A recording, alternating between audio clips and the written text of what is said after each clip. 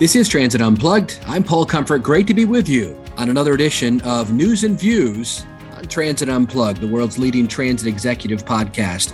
Today, we've got an action-packed podcast for you, including some headline news of what's happening in Washington, especially this last week.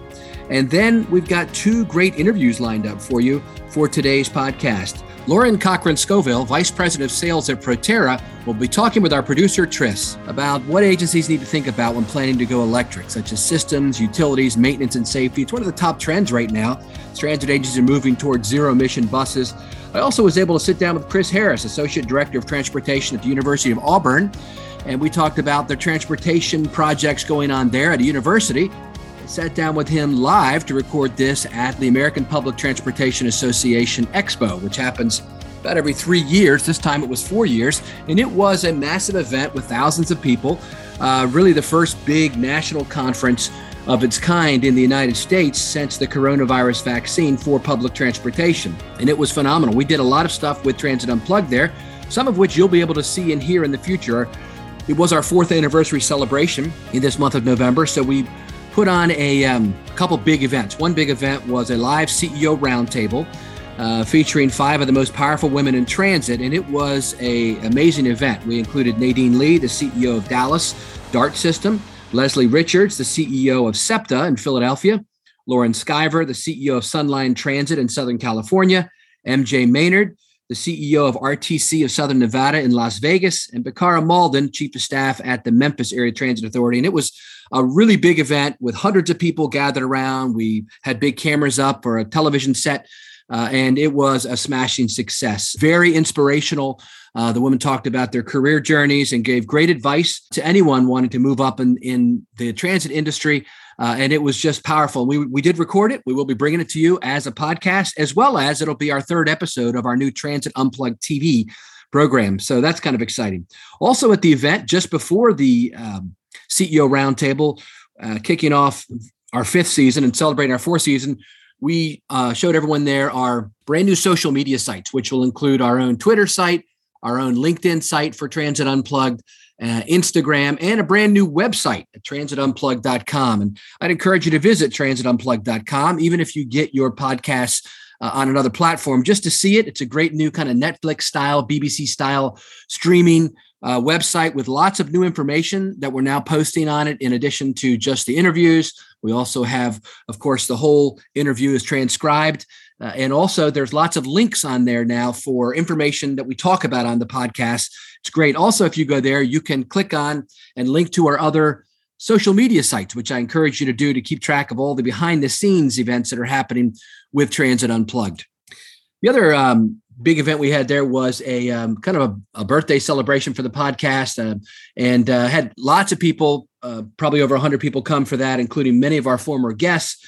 And we also announced our brand new Transit Unplugged TV program and showed a sizzler reel. And I'd encourage you to go to our YouTube site and watch that sizzler reel. It's just a 2-minute kind of movie preview of what we're going to be bringing to you on a monthly basis as we visit a different city each month and kind of dive into the culture, the food, and the transit, and talk to the transit executives there in an Anthony Bourdain-style travel show, but focused mostly on mobility and public transit, showing you scenes you won't see anywhere else on any other television program. We've already filmed episodes in Las Vegas and Nashville, and our 3rd episode will be scenes from the APTA EXPO, including the highlights of our CEO panel. Just going to be phenomenal. You'll be able to watch it on YouTube and hopefully other locations too. Again, go to transitunplugged.com to find the links to all of those sites. The other big news coming out of the United States this week is that President Joe Biden signed the new big infrastructure bill. It was a massive $1.2 trillion infrastructure package with about $550 billion of new spending. It also included the every 5 to 6 year Transit Reauthorization Act here in the United States. And it was a bipartisan effort in the Senate and also bipartisan in the House when it passed last Friday. And the president signed it on Monday of this week, and it includes massive increases for public transportation. Transit increased, the transit title sees an increase of 43% above baseline levels for contract authority for $69.9 billion over the next 5 years. When combined with the supplemental appropriations for transit, this package provides 83% increase for transit funding when compared to the last reauthorization FAST Act levels. So dramatic increase, as I've been saying it for a while now. It's as if the coronavirus pandemic showed how that public transportation really is the backbone of many of our and most of our cities and communities. And the federal government is stepping up in a big way to increase funding. There was also a 172% increase in what we call Section 5339 funding from $808 million to $2.2 billion. 5339B grants were preserved and increased by 43% when it stays available for bus replacement for all fuel sources. And also there were low-no increase in set-asides for over $1 billion for 5339C, which is low and no emission grants. There's a lot in the bill that gives the folks in Washington, D.C. the opportunity to review grant applications. There's a lot of new special programs in this bill, in the infrastructure bill that affects, both rail, lots of new money for rail, for infrastructure, all kinds of infrastructure pieces. And it'll be quite some time to actually see how it's going to pan out and how it's going to be distributed. The White House did announce Mitch Landrieu, the former mayor of New Orleans, as kind of the person who will be the infrastructure czar to oversee the $550 billion in new spending and infrastructure packages, from things, as I mentioned, from transit all the way to high-speed internet for rural communities. There's a lot of new money in this, improving the water systems in the country, a massive infrastructure spending bill, in addition to our Public Transportation Reauthorization Act. The U.S. Transportation Reauthorization Act was included inside the infrastructure bill. So all that passed. It's been signed by the president. It is law now. And we'll see lots of more money being pumped out to transit agencies around the country. Hey, thanks for always being with us every Wednesday for a new episode here on Transit Unplugged. Enjoy the rest of today's episode with two great interviews.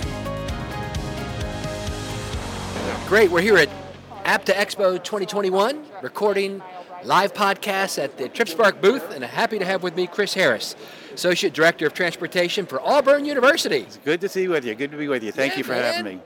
What's going on? I'm just loving life. I'm away from work for a little while, so I'm kind of working on the fly, but it's nice to see what's out there.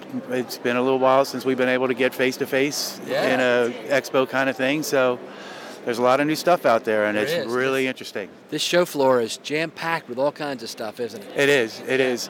And it's good to kind of get back and see some folks you haven't been able to see in a while because of the COVID thing, and I have some friends out here, so it's nice to be able to see them again face-to-face. So for people all around the world who listen to this podcast, we're heard in 100 countries, tell them where Auburn University is and a little bit about your campus and all that stuff, and you're very famous for some of your sports teams. Yes, we are very famous. Our football team and our basketball team stand out. We have good sport teams across the board, though, and we support them all.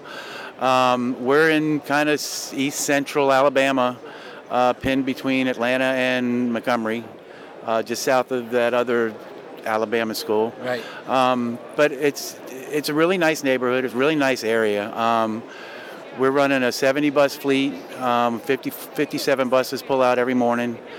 We actually just for students and teachers and that kind of stuff? Yes, just for students and teachers. Okay. And we actually just got a brand new fleet that rolled out in August. Like a whole fleet? A whole fleet. Holy moly, how'd you do that? The magic of finance. Wow. I don't know how they pulled it off. What kind of buses you running?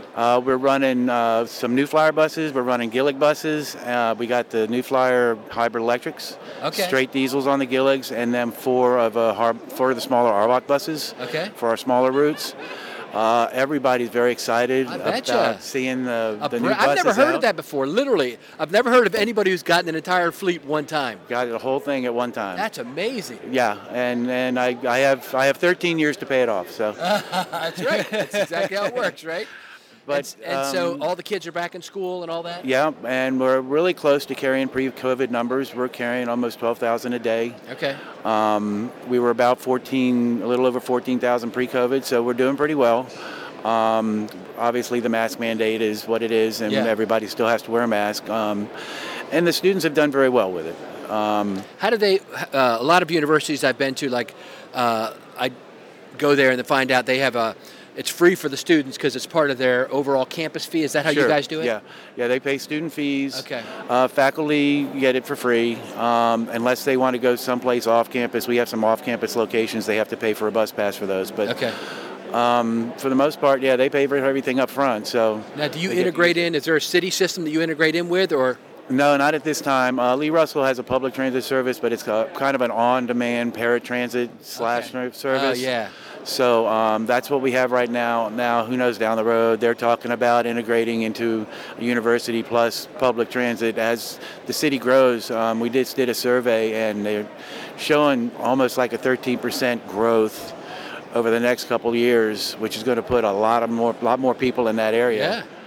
Yeah. And the construction is forever. They're building apartment complexes everywhere, so everybody will have a place to live if you move on down to Alton. Yeah. So how long have you been in this job, and how'd you get into it? What's your background? I've been playing with buses since about 2007. Got with public transit with what was then Veolia Transportation in 2009, who since went over to Transdev. Right. Due to a contract change in 2012, I became an employee of First Transit. And I was with First Transit all the way up to about 3 years ago when I got hired on by the university.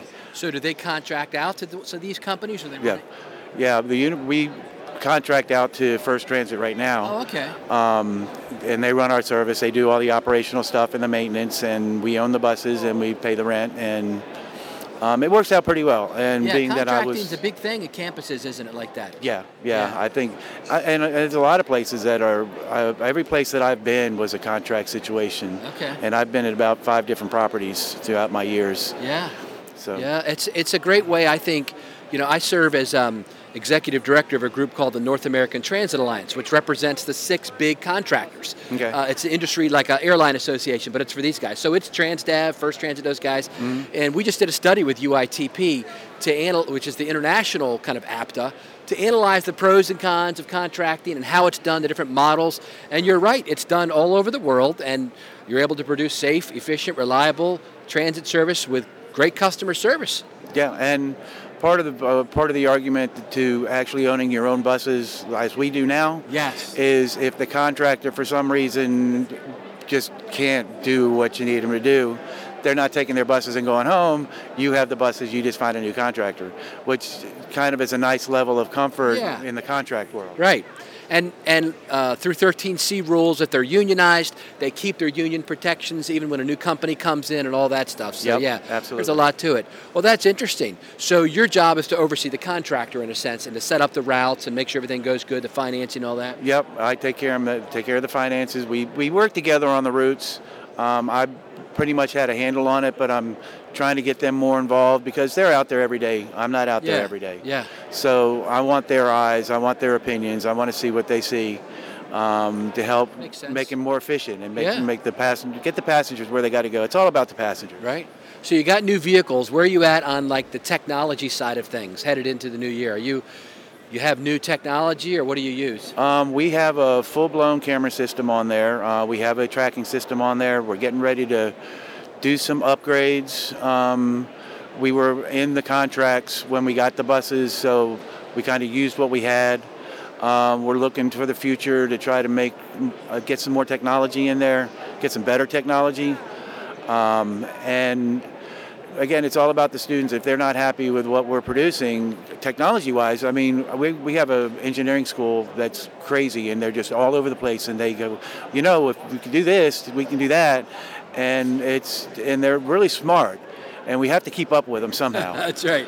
And I just, and that's what we're working to do. Do you have the apps where people can see where the bus is on their phone? Yeah, we have the apps with approximate ETAs and approximate passenger load and that kind of stuff. So, but again, they're always looking for the next. That's right. What's the next big thing? What can we do? Right? Got to stay ahead of them. That's great. Anything else you want to tell us about your system or service, or where you're kind of the future focus? Future focus, I think we're looking at electric eventually for everybody. Autonomous, I think intercampus would be a nice autonomous experiment. Yeah, man. we got our big game day. Anybody come down to the game, we do service for everybody for free on Saturday game day. For the games, yeah. That's so smart. Come on down. You can get on the bus quick that way, not having to drop a buck in and slow everything up. That's smart. Yep, that's free. You come in, we bring you to campus, we'll take you back. You only have to sit in the bus while you're sitting in traffic. Very good. And what's the name of your football team for people who want to root for you around the world? It's Auburn Tigers, but we go by War Eagle. That's right. War Eagle. Thanks so much, Chris. Thank you. I appreciate your time. Unplugged. Hey, welcome to Transit Unplugged. We're on the Transit Tech segment, and I'm here with Lauren Cochran Scoville at Proterra at their booth, beautiful booth here at APTA. There's a bus next to me. I know it's radio, you can't see it, but it's a great booth next to me. And we want to talk about, everyone is switching to electric buses from Transport for London, around the world. People are getting, no emission buses, and battery electric is the leading one. But these aren't your parents' buses. They are complex machines. So what should agencies be prepared for making the switch? What do they need to know ahead of time so they're fully prepared and they can take advantage of these beautiful pieces of equipment? First of all, I would say, I don't know about you, but this feels like a zero-emission bus conference, not just APTA EXPO.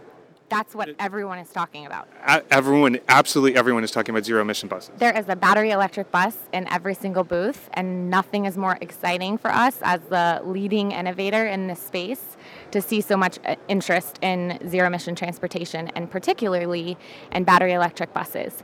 So the first thing for agencies to know when they're buying a battery electric bus is that not all battery electric buses are created equal. So one of the first things an agency needs to determine is their range requirements and how much time they have available to charge at the end of the day. So you mentioned that you're sitting next to our bus in our booth. This is the Proterra ZX5 Max. It's our 5th generation bus. Comes in a 35 and 40 foot low floor model.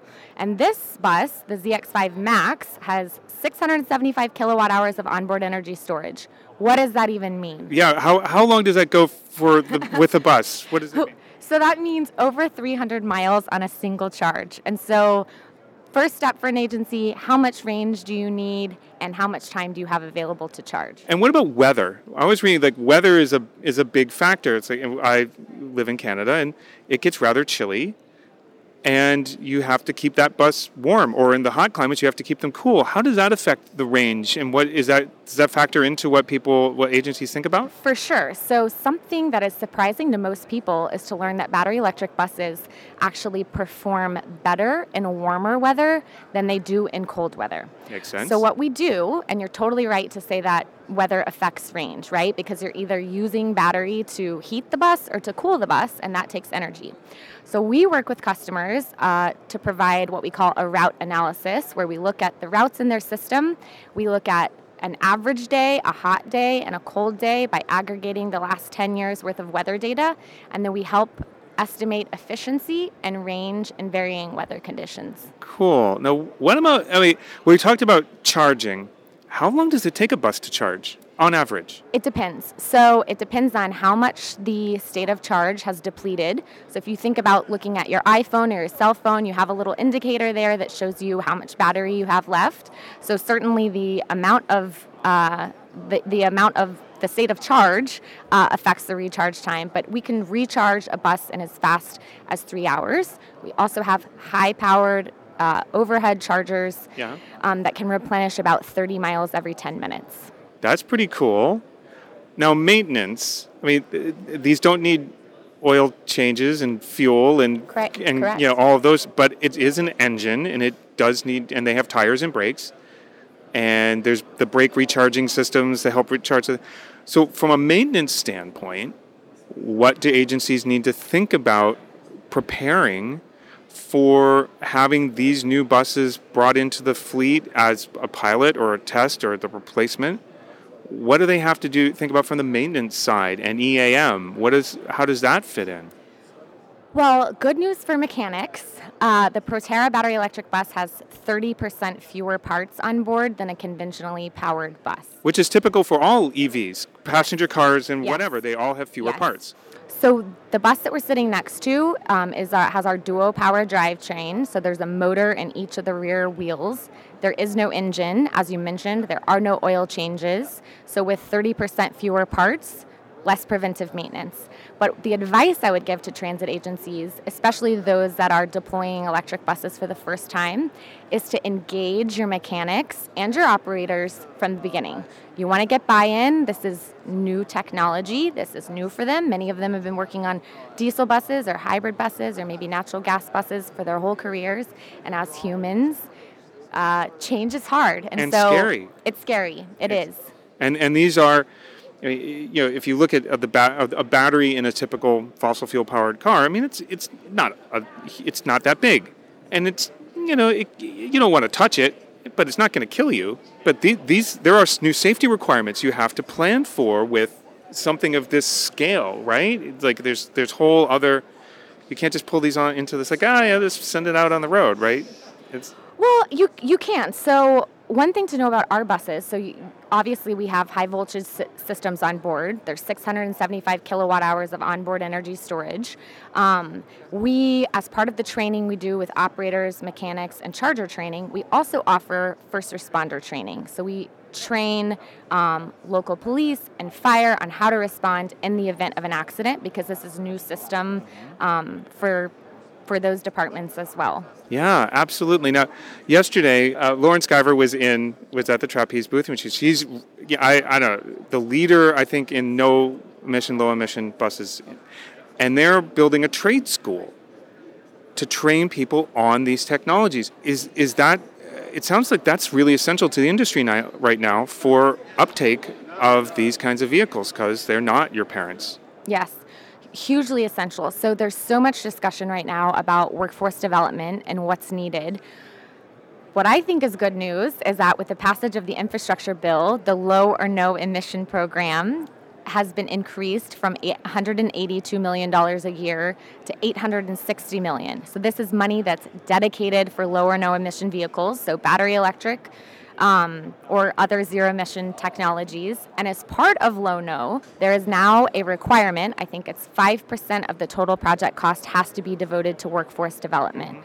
Proterra is uniquely positioned to help our customers with training, and what Lauren is doing with Sunline and creating that center is what the industry needs to not only recruit the right talent, but to train our existing talent to work on these new systems. It's very exciting, and the infrastructure bill is really exciting with all of the, with this effort, not only for diversity, equality, equity, but there's whole sections devoted to this transition.